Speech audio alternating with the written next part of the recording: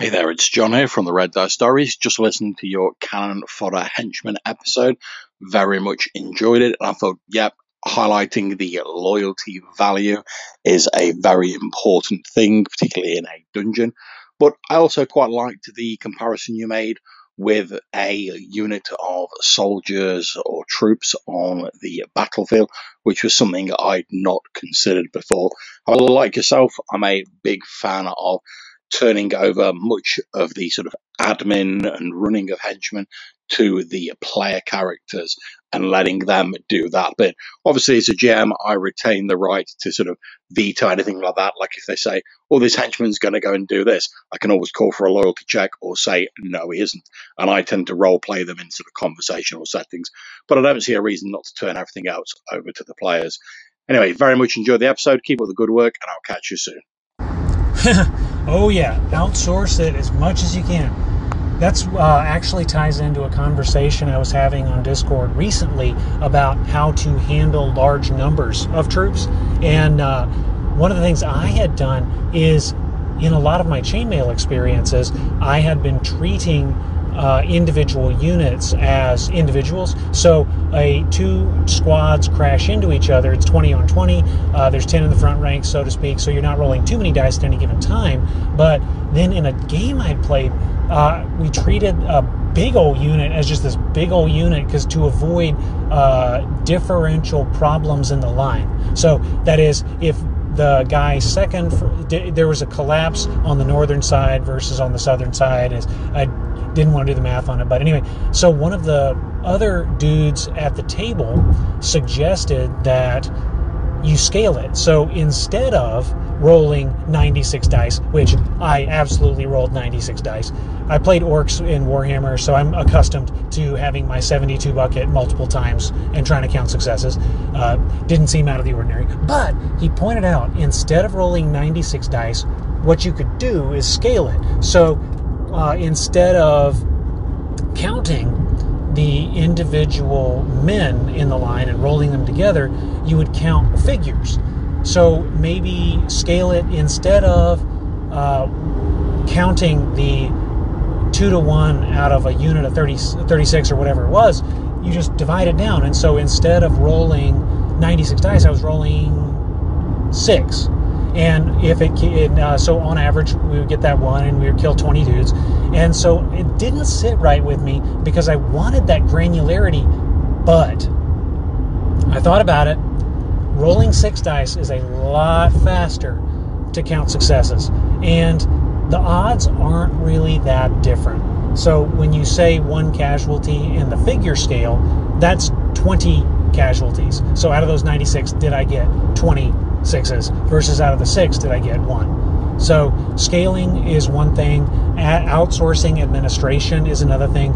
If you can keep the burden of administration off of the ref, then you can focus on the presentation of the game. And I honestly think that that's a good habit that you're describing there, because by focusing on the experience, by focusing on your NPCs, by focusing on the game, instead of micromanaging all of those numbers, you're able to do it better. So you spread out the work, like multiple processes going through multiple cores. And so that's always a good plan. So John Allen Large, thank you for calling in, and thank you for spreading the good word that is giving the player a little more autonomy there.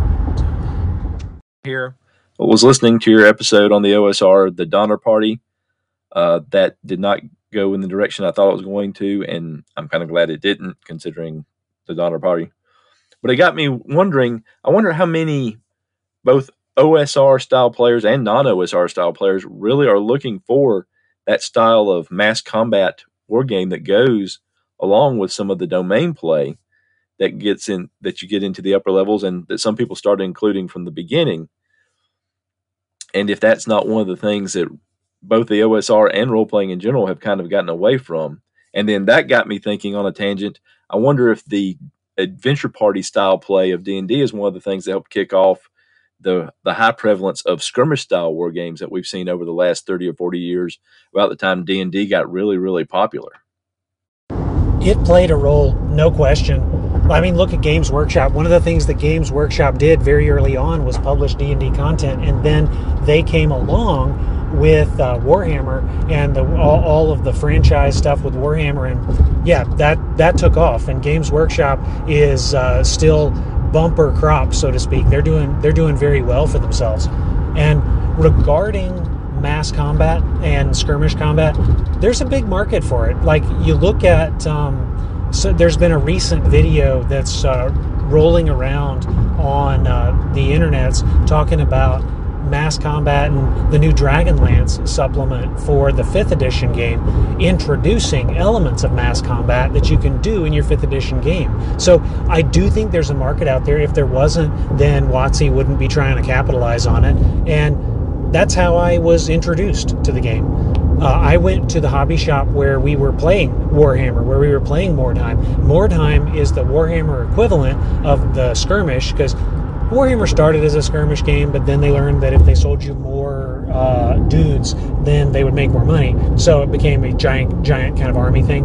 But the Mordheim, you have character advancement. It's a little randomized, but your heroes will get better over time based on how many they survive, how much treasure they get. And so there's this real OSR element to Mordheim that it does not bear mechanical compatibility with the role-playing type game that D&D turned into, but it has the same spirit in terms of the domain tier and warband tier game. And so yes, I think there's absolutely an influence from D&D to get into, and chainmail to kick it off, that by introducing fantastic or science fiction elements to historical gaming, then you now invite the fantasy and science fiction enthusiasts. So before we had fantasy wargaming, we had historical wargaming. You have Napoleonic wargaming, medieval wargaming, and there's a lot of history buffs get into that. And so you can see this in more modern vintage with the Flames of War line, where I had friends who got really into Flames of War, and they built their own unit. Military veterans found the unit that corresponded to the unit they served in, and they built it. And so they knew the people that they were painting. And then, so you have this historical fascination in a lot of those games. And in the historical versions, you have this fascination with not verisimilitude. You have this fascination with being true to life, and that can be off-putting when you're trying to be creative, because it's hard to say you can invent your own units, but you're playing within the lines, so to speak. And it's by opening up the fantasy world, by opening up those kind of avenues of opportunity, you can spread more stuff. Like there are organ guns in Warhammer Fantasy that didn't exist in real life, and so because you're able to create more fantastic minis to paint, more interesting combinations to field on the tables. So yeah, absolutely, the divorce of historical gaming from history definitely opened up the marketplace. And I don't know if it was just a 90s thing but there was a lot of focus on individual character development and storytelling, and that's been one of the big things that people complain about in new school gaming to the present day, is that you have this focus on the characters instead of the party and instead of the campaign. And so as we rediscover the roots of the hobby, the domain tier gaming was part of it. You have the necessity to purchase a wagon train and retainers and a stronghold to store the treasure that you had to acquire in order to level up, and it very rapidly becomes a excuse me.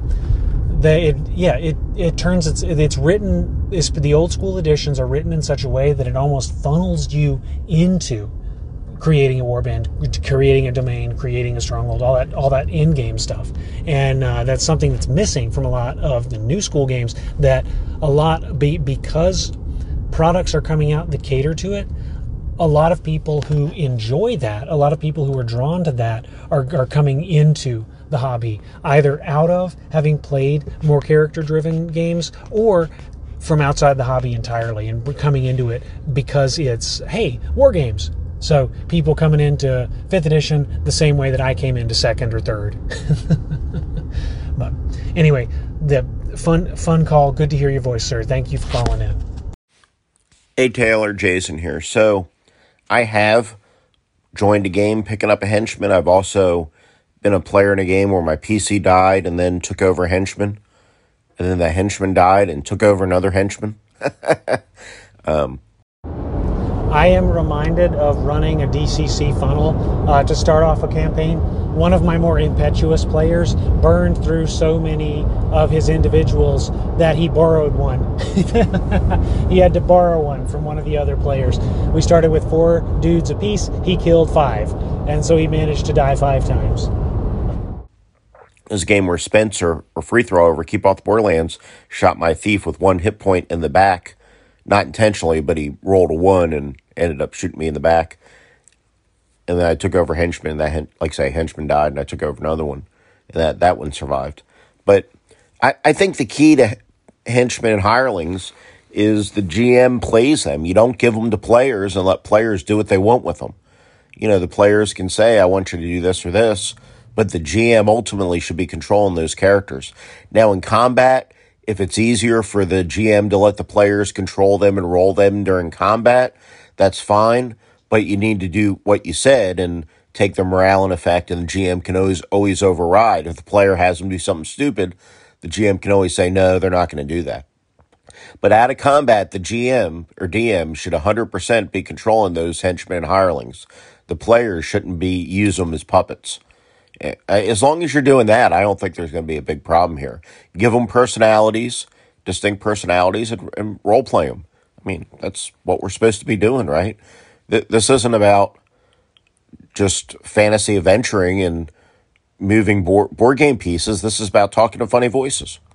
Knight to C9. Okay, now move up the Cavalier to flank. Okay, maybe I went a little bit too far, but you know what I'm talking about. The biggest key there, I think, is ease of referee.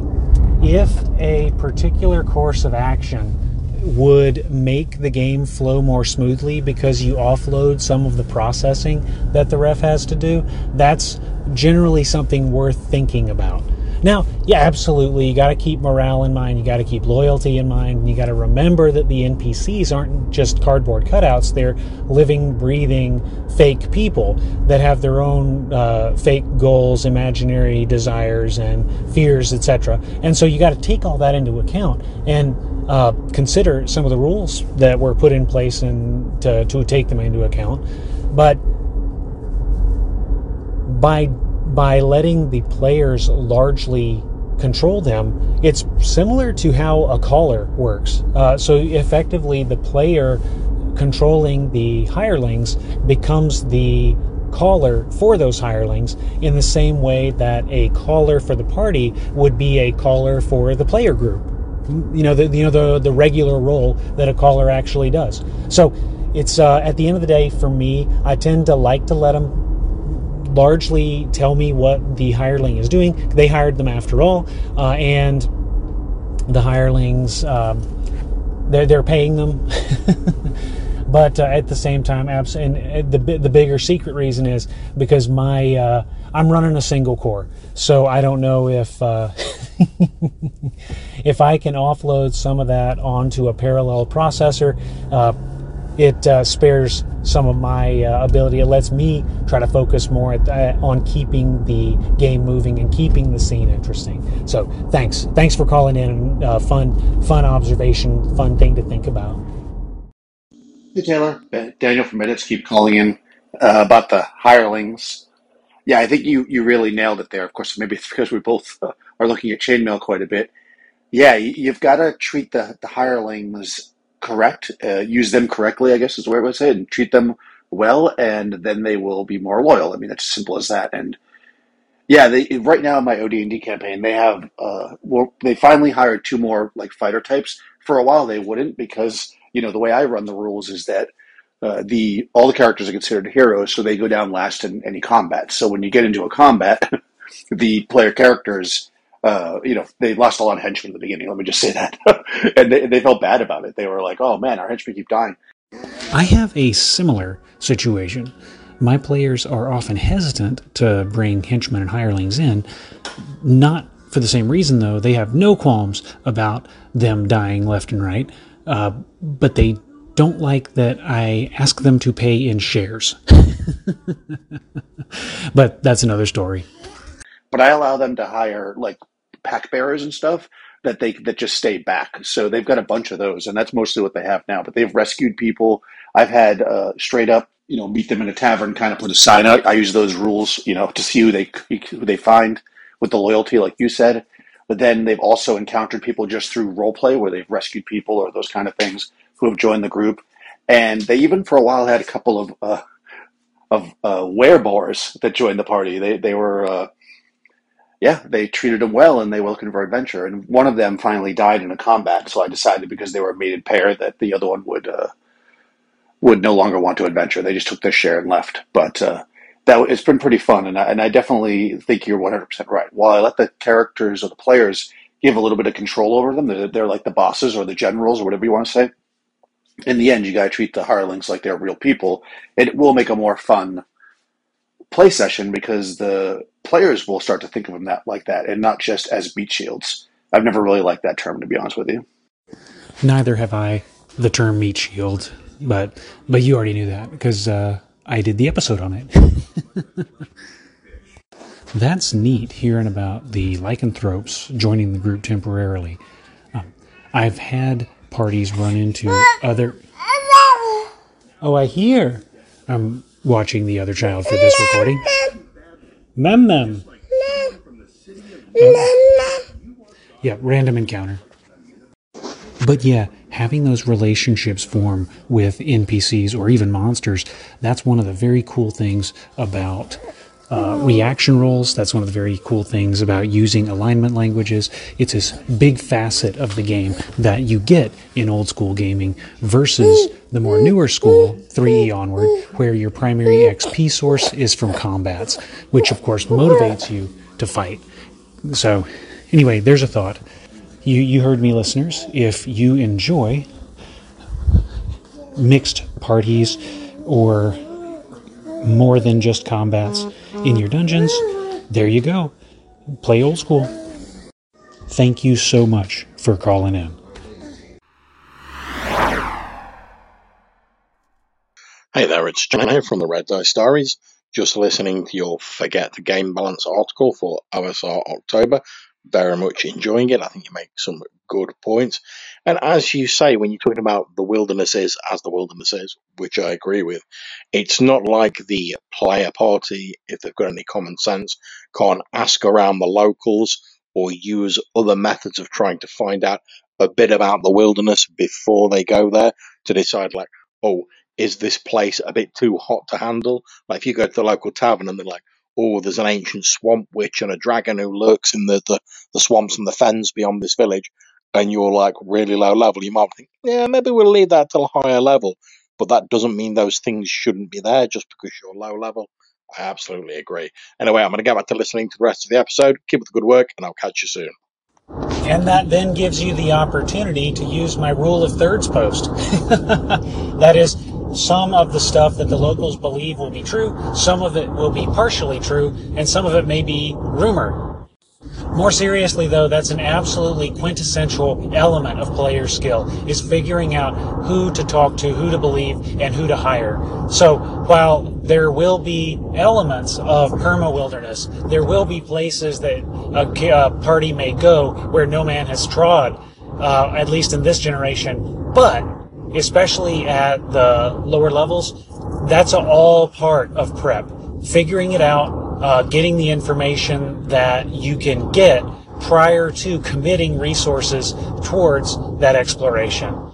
So great observation, and something I don't know if I touched on in the episode. Probably didn't. Those October episodes are a little shorter than usual, but great point, and possibly an idea worth its own episode. Who knows? But thank you for calling, John.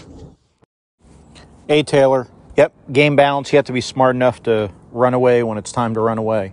So I have run away, this was in a game of the Black Hack, which honestly, if I was going to introduce new players to a dungeon kind of game, ICRPG or the Black Hack would probably be the way I go instead of any of the OSR games.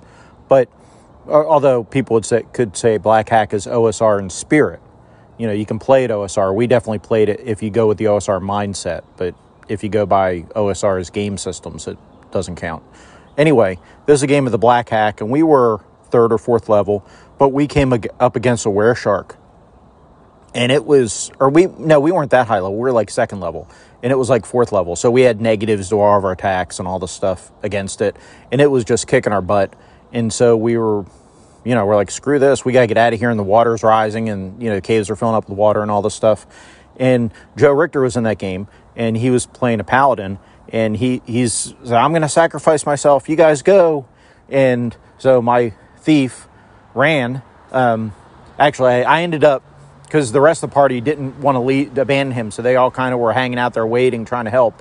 And I'm like, you know what? That doesn't make any sense. My thief has the goal. We went in there to get a certain treasure, and we got it. So my thief has this treasure in his backpack. We're being attacked by this super powerful creature. The caves are filled with water. Would he really stay? I actually did a die roll to see. In my heart, I didn't feel he would stay, but I figured, that's kind of I don't want to abandon my party. But do the die roll. He, determined he ran, so, which made sense for the character. So he ran. And yeah, Joe ended up getting bit by the wereshark. They ended up finally defeating the wereshark. The dice were with him that day, but it was kind of an embarrassment for my character from then on. He kind of sulked out of the game after that, and we had this plan. He was going to re-enter the game, and then life got in the way, and I didn't get to play for a while. So I ended up, when I came back in the game, I played a different character. But so yes, I have run away in a game that's at least OSR in spirit, the Black Hack. That's arguably a easier game, a better introduction game than any of the TSR clones. It's what your character would do, right? But more seriously, that reminds me of a player that I had for a long, long time. Talking about disappearing and changing characters. So a friend of mine made a character that was secretly evil, and so he had this kind of a plan to betray the party at some point, and he was going to do this, that, and the other, and then his character, it just didn't fit well with the party. So what we ended up doing was we created this secondary, I did this, I was the ref, but we created a secondary kind of character for him, that more of an archer, because I knew he enjoyed sniper type characters. So we created a ranged combatant with special ranged abilities, and he liked that, and so he ended up dumping the old evil character after having separated from the party, planning revenge, and I was going to bring it back as an antagonist, blah blah. Then I never did, but that's okay, because he played this archer character and he had a blast playing the archer character with a secondary dude. Fast forward, he ended up going out of country for a while, for a couple months, and so his character got carried away by not demons, but his character got grabbed by subterranean spider creatures, and because we didn't know how long he was going to be gone, and so the plan was they would uncover some hints as to how to get his character back and have an adventure out of it. But then he didn't come back, and then we just kind of forgot about it. And then months later he came back, and so we spun up a third character for him, and he just rolled in that way. So that player, despite having suffered 0 PC fatalities, went through 3 separate characters over the course of the campaign. So and that was so fun little anecdote, and little inspiration there from you. So in terms of disappearing with the treasure, if it was like a quest, so you were actively trying to rescue a MacGuffin, while I could see that there was that it might have been awkward having defeated the wereshark, and the party's like, where were you, bro? Yeah, well, at the same time, the MacGuffin got out, didn't it? Or if it was, we're here for the gold, then I'd be kind of surprised if the thief didn't just hightail it. Have the DM bring him up as an NPC later, or get kidnapped by underground spider demon creatures. So whichever works for the table. As far as balanced encounters, I tend to agree with you. I mean, that's why you have levels of the dungeon in the old game, right? Because the deeper you get, the more dangerous it gets. And how much treasure to expect. That doesn't mean there's not a second or third level monster that snuck onto the first level of the dungeon, right? But you generally know roughly about how dangerous it is depending what level of dungeon you're in, which is a balancing mechanism. I mean, like you say, there are balancing mechanisms in the... You go to BX, it talks about balanced encounters a little bit in there. But nothing to where you're doing math to balance encounters. Perfectly balanced encounters, or trying to make a perfectly balanced encounter, is an exercise in futility. And it cheapens the world. The world should be dangerous. There should be things you have to run away from. No question about it. So I think you and I are about on the same sheet of music as far as balanced encounters go. Also, it doubles back to prep being the enemy of play. If you're doing calculus to come up with encounters and trying to figure out rest points and making sure that the party has a fair shot, that is a boatload of work. I mean, good night. My initial experiences trying to design dungeons in college were expected to conform to 3rd edition's CREL rating, and that was some weird math. The point being, it's so much easier just to roll it and go and just expect the players to figure it out. And the numbers make sense, because you look at 300 bandits in the wilderness, that makes sense. People would congregate like that. In order to survive in the wilderness as a level 0 bandit, you have to have 300 of you. And how else are you going to spend your ill-gotten gains? You got to fence somewhere, you got to feed somewhere. And so it makes sense. The numbers work out. And again, you can build out, and I think in another call that you had, Jason, I'm not sure whether this segment will come before or after, but you mentioned the Gygax expecting you to have 3 levels of dungeon ready to go before you have a player touch it. That's a lot easier to do if you're not doing a boatload of math. And honestly, having perfectly balanced encounters and rest zones, well, I'll backtrack a little bit there. Having the perfectly balanced encounters prevents you from being able to do deep dungeons, because you can only have so many encounters before you have to rest. So you either have to go back to town and either assume that the cleared zones stay clear, which is breaking my verisimilitude. Why would I just leave my front door unlocked when my guards are dead next to it? But you could also put in safe zones in the middle of the dungeon. Now, why would you do that? That's silly. That's a video game save point. That's not. If I want to play a video game, I'll play a video game. This doesn't jive for me. Now, if the party brings in their little cadre and makes themselves a save point, so I have a wagon train at the base of at the entry to the dungeon, and then I have stopping points that I have guys maintaining between, and we're keeping the peace. That's different. That's setting up your own lair. You almost become the 3 to 300 bandits, with the exception that you're of adventurer alignment. But anyway, the moral of the story, and where I was going with this ramble, is that not only does it break the verisimilitude, but it also makes it take significantly longer to create adventures, resulting in shorter, less fulfilling adventures. And who knows, maybe that's part of the reason why the modern campaign doesn't last more than 6 sessions.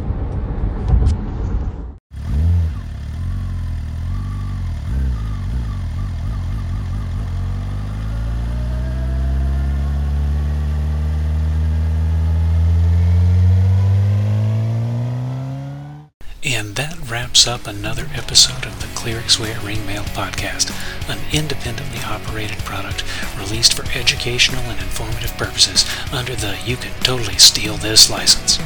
As always, sound effects are from Mixkit.co, used under the Mixkit royalty-free license.